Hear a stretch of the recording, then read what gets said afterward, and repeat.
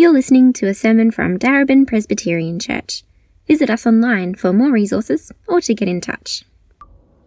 Today we'll be reading from Acts chapter 2, verses 42 to 47. They devoted themselves to the apostles' teaching and to fellowship, to the breaking of bread and to prayer. Everyone was filled with awe at the many wonders and signs performed by the apostles. All the believers were together and had everything in common. They sold property and possessions to give to anyone who had need. Every day they continued to meet together in the temple courts. They broke bread in their homes and ate together with glad and sincere hearts, praising God and enjoying the favour of all the people. And the Lord added to their number daily those who were being saved. Hi DPC, I've got to say I'm really looking forward to being back in person next week, finally. It'll be great not to be preaching to a computer. In fact, on the note of computers, my computer was messing up a little bit this week. So big thanks to the Humphreys family who've let me invade their dining room for this week to record my sermon for today. Hence, don't have my usual plants in the background. If you would like to follow along, it'd be great if you could have your Bible open at Acts chapter 2. You can find that Bible passage also on the online welcome card that you can access via our website. There's an outline of my sermon there as well, if that's helpful for you. Well, let's pray before we look at God's word. Gracious Heavenly Father, we thank you for this opportunity to look at your word together. We do ask that by the power of your Spirit, you would open our minds to understand it clearly, that you would warm our hearts by the power of your word and Spirit, and that you would move our hands to live in ways that honour and please our Lord Jesus, in whose name we pray. Amen. The French mathematician Blaise Pascal once observed that humanity is the glory and garbage of the universe. Now, I don't think you have to look that far to see how humanity is the garbage of the universe. For example, 1 in 4 Australian women have experienced some form of domestic violence in their life. It's just horrible. Indeed, 1 Australian woman tragically is killed every single week by their husband or partner. Millions of people are starving in some parts of the world, and yet in other parts of the world, people are having competitions to see how many hot dogs they can eat in a minute. 600,000 currently Afghani refugees are fleeing across Europe, across the world, in fear of the persecution and violence of the Taliban. And as I record this, 4-year-old Cleo Smith is still missing in Western Australia. Well, let's face it, it's not looking good. It's pretty easy to see how humanity is the garbage of the universe. I'm sure you can think of your own examples. It's like there's something not quite right with us. We're like a joint that's painfully dislocated, a song that's out of tune, a dance that's out of step, a vase that's just been shattered into pieces. And yet it's not as simple as that, is it? But because at times human beings are capable of glorious things. You know, the act of courage and bravery to rescue a drowning child. The nurse who you see caring for people in the isolated refugee camp. The people who are standing firm for peace and freedom and justice in the face of unjust and oppressive regimes. But in these situations, we get a glimpse of just how glorious humanity can be.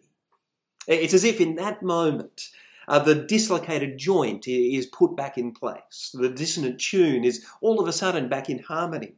The disorderly dance is perfectly in sync. The destroyed vase is put back together. And this is kind of what we get in today's passage, right? It's not a glimpse of the glories of humanity in general. It's a glimpse in particular of the glory of God's glorious new humanity in his church. That's what the church is supposed to be in the big picture. It's what our church is supposed to be. Right? We're supposed to offer people a glimpse of God's glorious new humanity, his humanity that is united under Jesus as Lord and is filled with the power of his Spirit. We saw last week that the church, right, what I'm calling God's new humanity, is a community that is united under Jesus as Lord. If you've got your Bible open in Acts chapter 2, you can look back at verse 21 where Peter said that in these last days, anyone who calls on the name of the Lord will be saved. And then after unpacking his argument, he clarified in verse 36 that Lord is Jesus. Right? He says, because God has made Jesus both Lord and Messiah. So in verse 38, Peter urged the crowds to repent and be baptized in the name of Jesus Christ as a sign that they were uniting themselves with both Jesus and his people, living with Jesus as their Lord.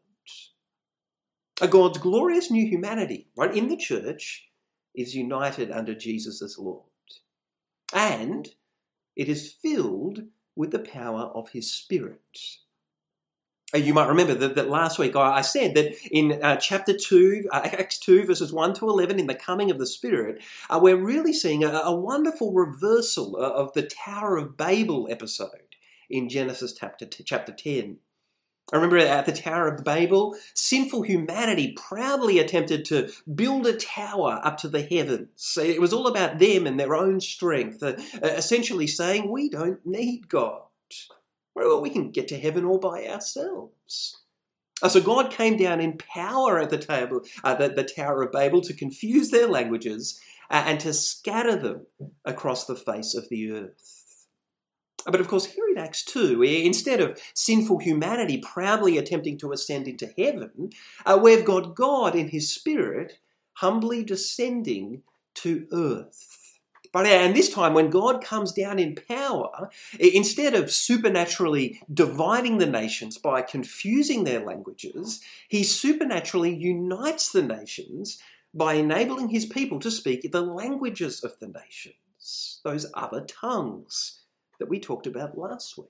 Right, this shows that God's purpose in sending his Son, in sending his Spirit, is to create a glorious new humanity, a multicultural, multi-ethnic, multinational community that is united under Jesus as Lord and filled with the power of his Spirit. So it's really no surprise that in today's passage, Luke gives us a glimpse of that humanity, right, of just how incredible it was, how glorious it was. Oh, well, we know that from the following chapters. This early church was far from perfect, but in these verses, it does seem a bit idyllic, doesn't it? Right, because Luke wants to give us a glimpse of just how beautiful and compelling and attractive God's new humanity is. Well, that's why Luke repeatedly uses those words all or every in these verses. If you scan through the verses, you'll see in verse 43, he says, everyone was filled with awe. In verse 44, he says, all the believers were together and they had everything in common. In verse 45, he says that they sold their property and possessions to give to anyone in need. In verse 46, he says, every day they met in the temple courts. And in verse 47, he says they enjoyed the favour of all the people. Well, Luke's purpose in these verses is to show us that God is doing something completely new in his people. Right? He's creating a glorious new humanity, united under Jesus as Lord and filled with the power of his Spirit. Well, this is what our church should be like. Why not perfect? We know that we're not perfect, right? But still, giving people a glimpse, a taste of something different, something better, something glorious. So what are the marks in this passage of God's glorious new humanity? I think there are at least 6. First, in verse 42, we see that God's glorious new humanity in this church is marked by devoted learning. Like Luke says, the early church devoted themselves to the apostles' teaching. That word devoted themselves has the sense of that it's what they busied themselves with. It's what they attached themselves to even. So even though in John chapter 16, verse 13, Jesus said to his apostles, the Spirit will guide you into all truth, right? Having been filled with the Spirit, it's pretty clear that the Spirit's not going to sort of bypass human teachers. Right? The Spirit will work through human teachers. Right? So the apostles who Jesus had spent 40 days teaching from the Scriptures, we saw in Acts chapter 1, now take up their responsibility of being teachers of the church. And it's a massive responsibility, isn't it? Right? Remembering that just before this, 3,000 people had joined the church on the day of Pentecost. Right? That's a big school to be teaching. There are at least two implications of this for our church. First, contrary to what some people might tell you, we don't have to choose between being a Spirit-filled church and a Word-filled church. Right, here's a church that's just been filled with God's Spirit, and it's also filled with God's Word, right? Which makes perfect sense, doesn't it, when you remember that in 2 Timothy 3, verse 16, Paul says that God's Word in the Bible, in the Scriptures, is literally breathed out by the power of His Spirit. Right, God's Spirit and Word work together. Well, we don't have to choose between being a Spirit church and a Bible church. Well, we can and should pursue both. Which leads to the second thing, which is that there's no conflict between being Spirit-filled and being taught by other people, by human teachers. Sometimes you might feel this yourself, or you might hear someone say, I'm not sure I really need human teachers, right? The Spirit's kind of my teacher.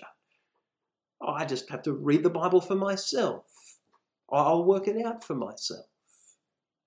And of course, by the power of God's Spirit, every single Christian can indeed read the Bible and be encouraged by it for themselves, right? Definitely not denying that.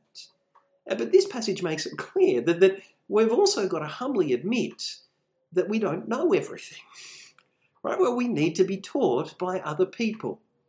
And in this case, in particular, by teachers who've been trained and tested and appointed to that role, like in our church, pastors or elders or gospel community leaders, for example. So that together, as a community in Christ, we can learn and grow in our faith. Of course, this is something we're really passionate about here at DPC, right? It's why we've appointed Pastor Adam as part of his role to oversee all the maturity ministries in our church. So as we return to in-person church in the coming weeks, we're really keen to prioritise this passion of ours so that together we can be even more deeply grounded in and shaped by God's Word. Well, what could that look like? Well, for example, we'd love to help you find a personal plan for your Bible reading. Well, you can find some examples on the Maturity Resources page of our website. We'd love to get you reconnected or connected with a gospel community. We'd love to point you towards some Christian books and resources that might encourage you. Well, you can find at least some recommendations on the Book of the Month posts on our social media. But as God's glorious new humanity in the church, we should be a community that is devoted to learning, so that together we can be more deeply grounded in and shaped by God's Word. Now, some of you probably think, well, that sounds all overly intellectual, very academic, it's all about books. Right? Surely Christianity is more about relationships. But in this passage where we see that this church that has a deep devotion to learning also has a deep devotion to loving community. Well, look in verse 42, Luke says, this church was devoted to the apostles' teaching and to fellowship. That word fellowship, speaking of the deep spiritual connection that exists between us as Christians. Right, as we're united under the same Lord Jesus and filled with the same Holy Spirit. And Luke says that these Christians in the early church really devoted themselves to that fellowship. And in verse 46, where we see that devotion was expressed in them breaking bread in their homes and eating together with glad and sincere hearts. Right, breaking bread here, that doesn't mean they literally broke bread, or they probably did because it was a staple of the diet in this time. But it's really a metaphor for sharing meals, for showing hospitality.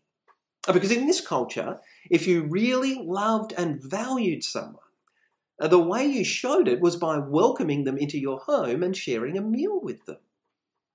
And now I know our culture's a bit different. You might meet someone at a cafe instead of at your house, particularly during COVID. Right? But still, one of DPC's 6 passions is membership.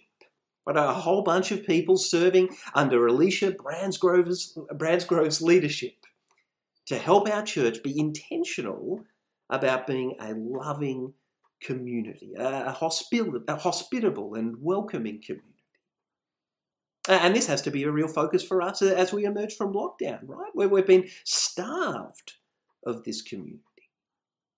So even though I'm sure as you think about the weeks ahead, you've got a whole lot of people you want to catch up with, and no doubt you've got to take your socialising at a pace that's sustainable for you.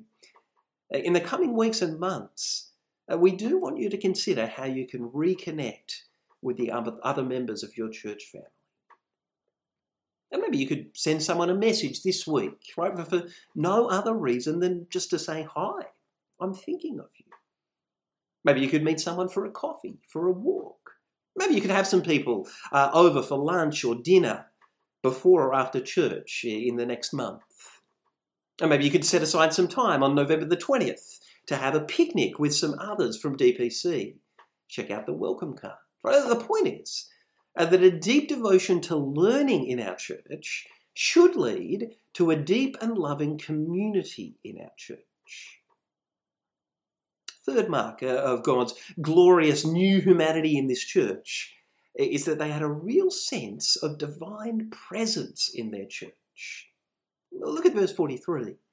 Right, Luke says, everyone was filled with awe at the many wonders and signs performed by the apostles. Now, if you look back at Acts 2, verse 22, you see there that Jesus' teaching was accredited, was authenticated by his performance of miracles. Right? The signs and wonders, as it were, assured people that he was speaking authoritative words from God. Likewise here, the apostles who've been appointed by Jesus to teach are performing miracles, right, to authenticate their teaching, right, to assure the early church that they were speaking authoritative words from God. Right, that purpose of these miracles is really important, right, because it tells us that even though God is very much still able to perform miracles, very much still able to perform miracles, we shouldn't expect that to be, I guess, the normal experience of every Christian community. Right? Because we've got the words of the apostles written down in our Bibles, right? Well, we don't need signs and wonders to authenticate them. Having said that, there should still be a real sense of awe in our church gatherings, a real sense of God's presence in our church gatherings. Because the church isn't just some natural human organisation. Right? It's a supernatural community in which God himself dwells by the power of his Spirit. So as Paul says in 1 Corinthians 14, verse 25, when we gather as God's people, people should be able to say, God was really among you. So as we return to in-person church, let me ask, is that what you expect when we gather as God's people? Maybe this is something you could start praying for on your way to church. Well, we could all pray that when we gather as God's people, there'd be a real sense that we're hearing from God, that we're meeting with God, that we're encountering God. And that we might be able to say to one another, God was really among us. That's what you might say, well, that's all very well, isn't it? Right? But what about caring for the real needs of real people? We'll take a look at verses 44 and 45. Right? That's also a mark of this church. Right? They're a community that's absolutely committed to practically sharing with one another. Look at verse 45. Luke says, all the believers were together and had everything in common. They sold property and possessions to give to anyone who had need. That word in common actually picks up the Old Testament distinction between things being holy and common. Rather, the idea being that no property or possessions in the church had the status of being exclusively holy or set apart to particular individuals in the church. Right? In principle, everything was to be shared. Everything was in common. Which doesn't mean that there was no such thing as private property. Right in verse 46, where we see that they met together in homes that, well, they presumably belonged to church members. They were their property. So clearly no one was forced to sell their property or their possessions. Right? This isn't some sort of kind of coercive communism going on. Right? The people were giving of their possessions freely, right? Voluntarily. But still, there was a clear, radical culture of practically sharing with one another in this church, right? To ensure as far as possible that the needs of everyone were met. And now, once again, this is something we try to give expression to in our church. We're passionate about it. Right? That's why we appointed Joe and Joel and Gabby as deacons, right? Special servants who we've set aside to care for the practical needs of our church. And not just for them to care for those needs, but for them, along with all of our mercy team, to mobilise our whole church to care for practical needs. Right, so if you've got a practical need of some kind, please get in touch with one of our deacons. Right, you can do that via their Elvanto page. Likewise, if you've got capacity to help meet people's needs, please get in touch with one of our deacons. But a key mark of us being God's glorious new humanity is a commitment to loving one another, not just with our lips, not just with our hearts, but with our hands, by sharing with one another practically. Fifth, God's glorious new humanity in his church was marked by joyful worship. In verse 46, Luke says that when this church gathered together, they had glad hearts, literally rejoicing hearts, even exulting hearts. Their church gatherings were characterised by deep and overflowing joy. And if we're honest, this isn't something that typically characterises us Presbyterians. We've got to remember that joy is one aspect of the fruit of the Spirit, Galatians 5, and we're a community that is filled with God's Spirit. So how do we promote this sense of joy in our gatherings? It's certainly not just by, putting on a happy face and pretending or clapping our hands every now and then. What Beck, Berry and I have tried to do over the years as we've thought about the structure of our church services is we've tried to structure our services in a way that constantly reminds us of the gospel. Because we're convinced that it's as we're reminded of the gospel, the good news of what God has done for us in Christ, that our hearts will be filled with joy. I don't know if you've realised this, but we always start our services by reminding ourselves of the glory of God, right? Praising God for his perfection, his holiness, his beauty. But then we move to reminding ourselves of the gravity of our sin, confessing that in comparison to God, we're just horribly sinful and messed up, deserving of God's wrath and judgment. You might say, well, how does that promote joy? It's just depressing. But it promotes joy because it's only when your heart is filled with true sorrow at the gravity of your sin that your heart will be filled with true joy at the grandeur of God's grace. As you contemplate the reality that in Christ God has lifted you up out of your helpless state and made you his beloved child, part of his beloved family, right? That's what brings joy. I reckon our church gatherings would be even more joyful if we all came to church prayerfully reflecting on the glory of our God, the gravity of our sin, and the wonderful grandeur of God's grace.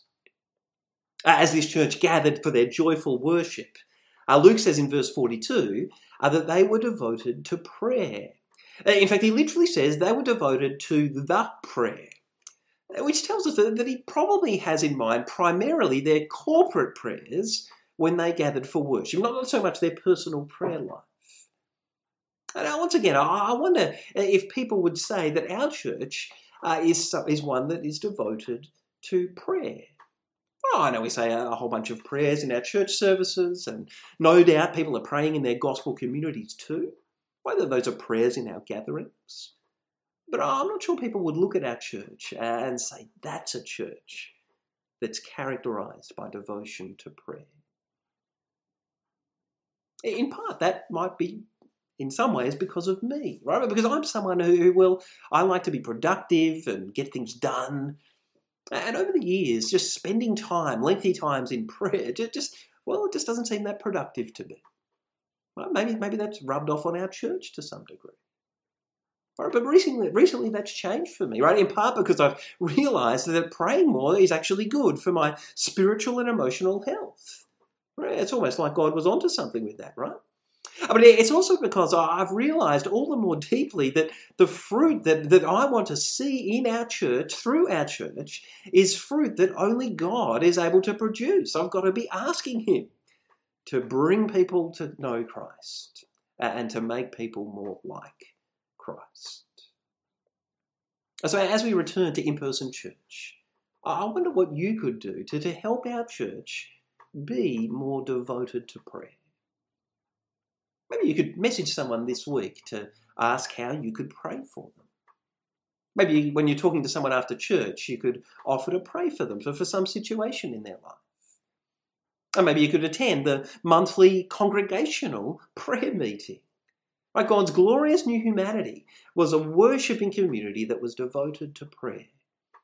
And in verse 42, we see that they were also devoted to the breaking of bread, as distinct, I think, from breaking bread in verse 46. Well, this probably is referring to their sharing of the Lord's Supper in their worship. Now, I've got to say, this is one of the things that I'm particularly looking forward to next Sunday. Well, I suspect that many of us have been hanging in there okay without sharing in the Lord's Supper. But in His wonderful kindness, Christ has given us the Lord's Supper to help us to look back with thankfulness, remembering that He gave His life for us on the cross, and to be still in the present with peace in our hearts, remembering that Christ promises to be with us when we share the Lord's Supper, and to look forward with hope, remembering that one day we'll eat and drink with Christ forever. Like God's glorious new humanity were marked by their joyful worship. Finally, in verse 47, we see that they were marked by what I've called missional growth, which really means that the church was growing because new people were becoming Christians. Look in verse 47. Right, Luke says that the church was enjoying the favour of all the people. And now, I don't think Luke's literally saying that absolutely everyone was happy with the church. Well, we already know from verses 12 and 13 that certain people were mocking the church. Right? But in general, Luke is saying that this was a period when the church had a great reputation in Jerusalem. Right? People knew that the church existed. They could see that the kind of community life of the church, and they actually found that life really quite attractive. Well, these are the kind of things that the mission team here at DPC is thinking about. Well, the team's headed up by Martine Wilson and others. We ask ourselves, does our local community actually know that our church exists? And if they do know that we exist, do they actually ever get to see our church life together, our community? And if they do see our community, do they like it? Right? Do they find it attractive? Well, wouldn't it be wonderful if the answer to those three questions was yes, so that we increasingly enjoyed the favour of those around us? Well, not so that they'd think that we're great, but so that they'd think that Jesus is great. Whether they'd be eager to follow Jesus and join His people. And just like what happens in the second part of verse 47, right? Luke says, the Lord added to their number daily those who were being saved. Well, this church was growing every day. Not because people were kind of transferring to it from the church up the road. Right? There was no church up the road. They were growing because people were becoming Christians. And notice that every person who becomes a Christian joins the church, right? That's important. There's no belonging to Jesus without belonging to his church. And this is what I really long for our church, right? For our church to be growing all the more through new people coming to know Jesus. And all of us can play our part in that, right? You could start right now by praying for someone that you know who doesn't know Jesus. You could invite someone to church, right? Let them have a taste of our community life. Let them hear more about Jesus. You could invite someone to the next course of Life Explored or Christianity Explored. You could speak to me or someone else from the mission team about how you might read through a gospel with one of your friends. Like God's glorious new humanity is marked by missional growth, new people coming to know Jesus. I see, there's no doubt that we as human beings are the glory and garbage of the universe. We're just a mixed bag. And let's not pretend. Rather, there's often a messy mix of glory and garbage in our church. But our church should at least give people a glimpse of something better.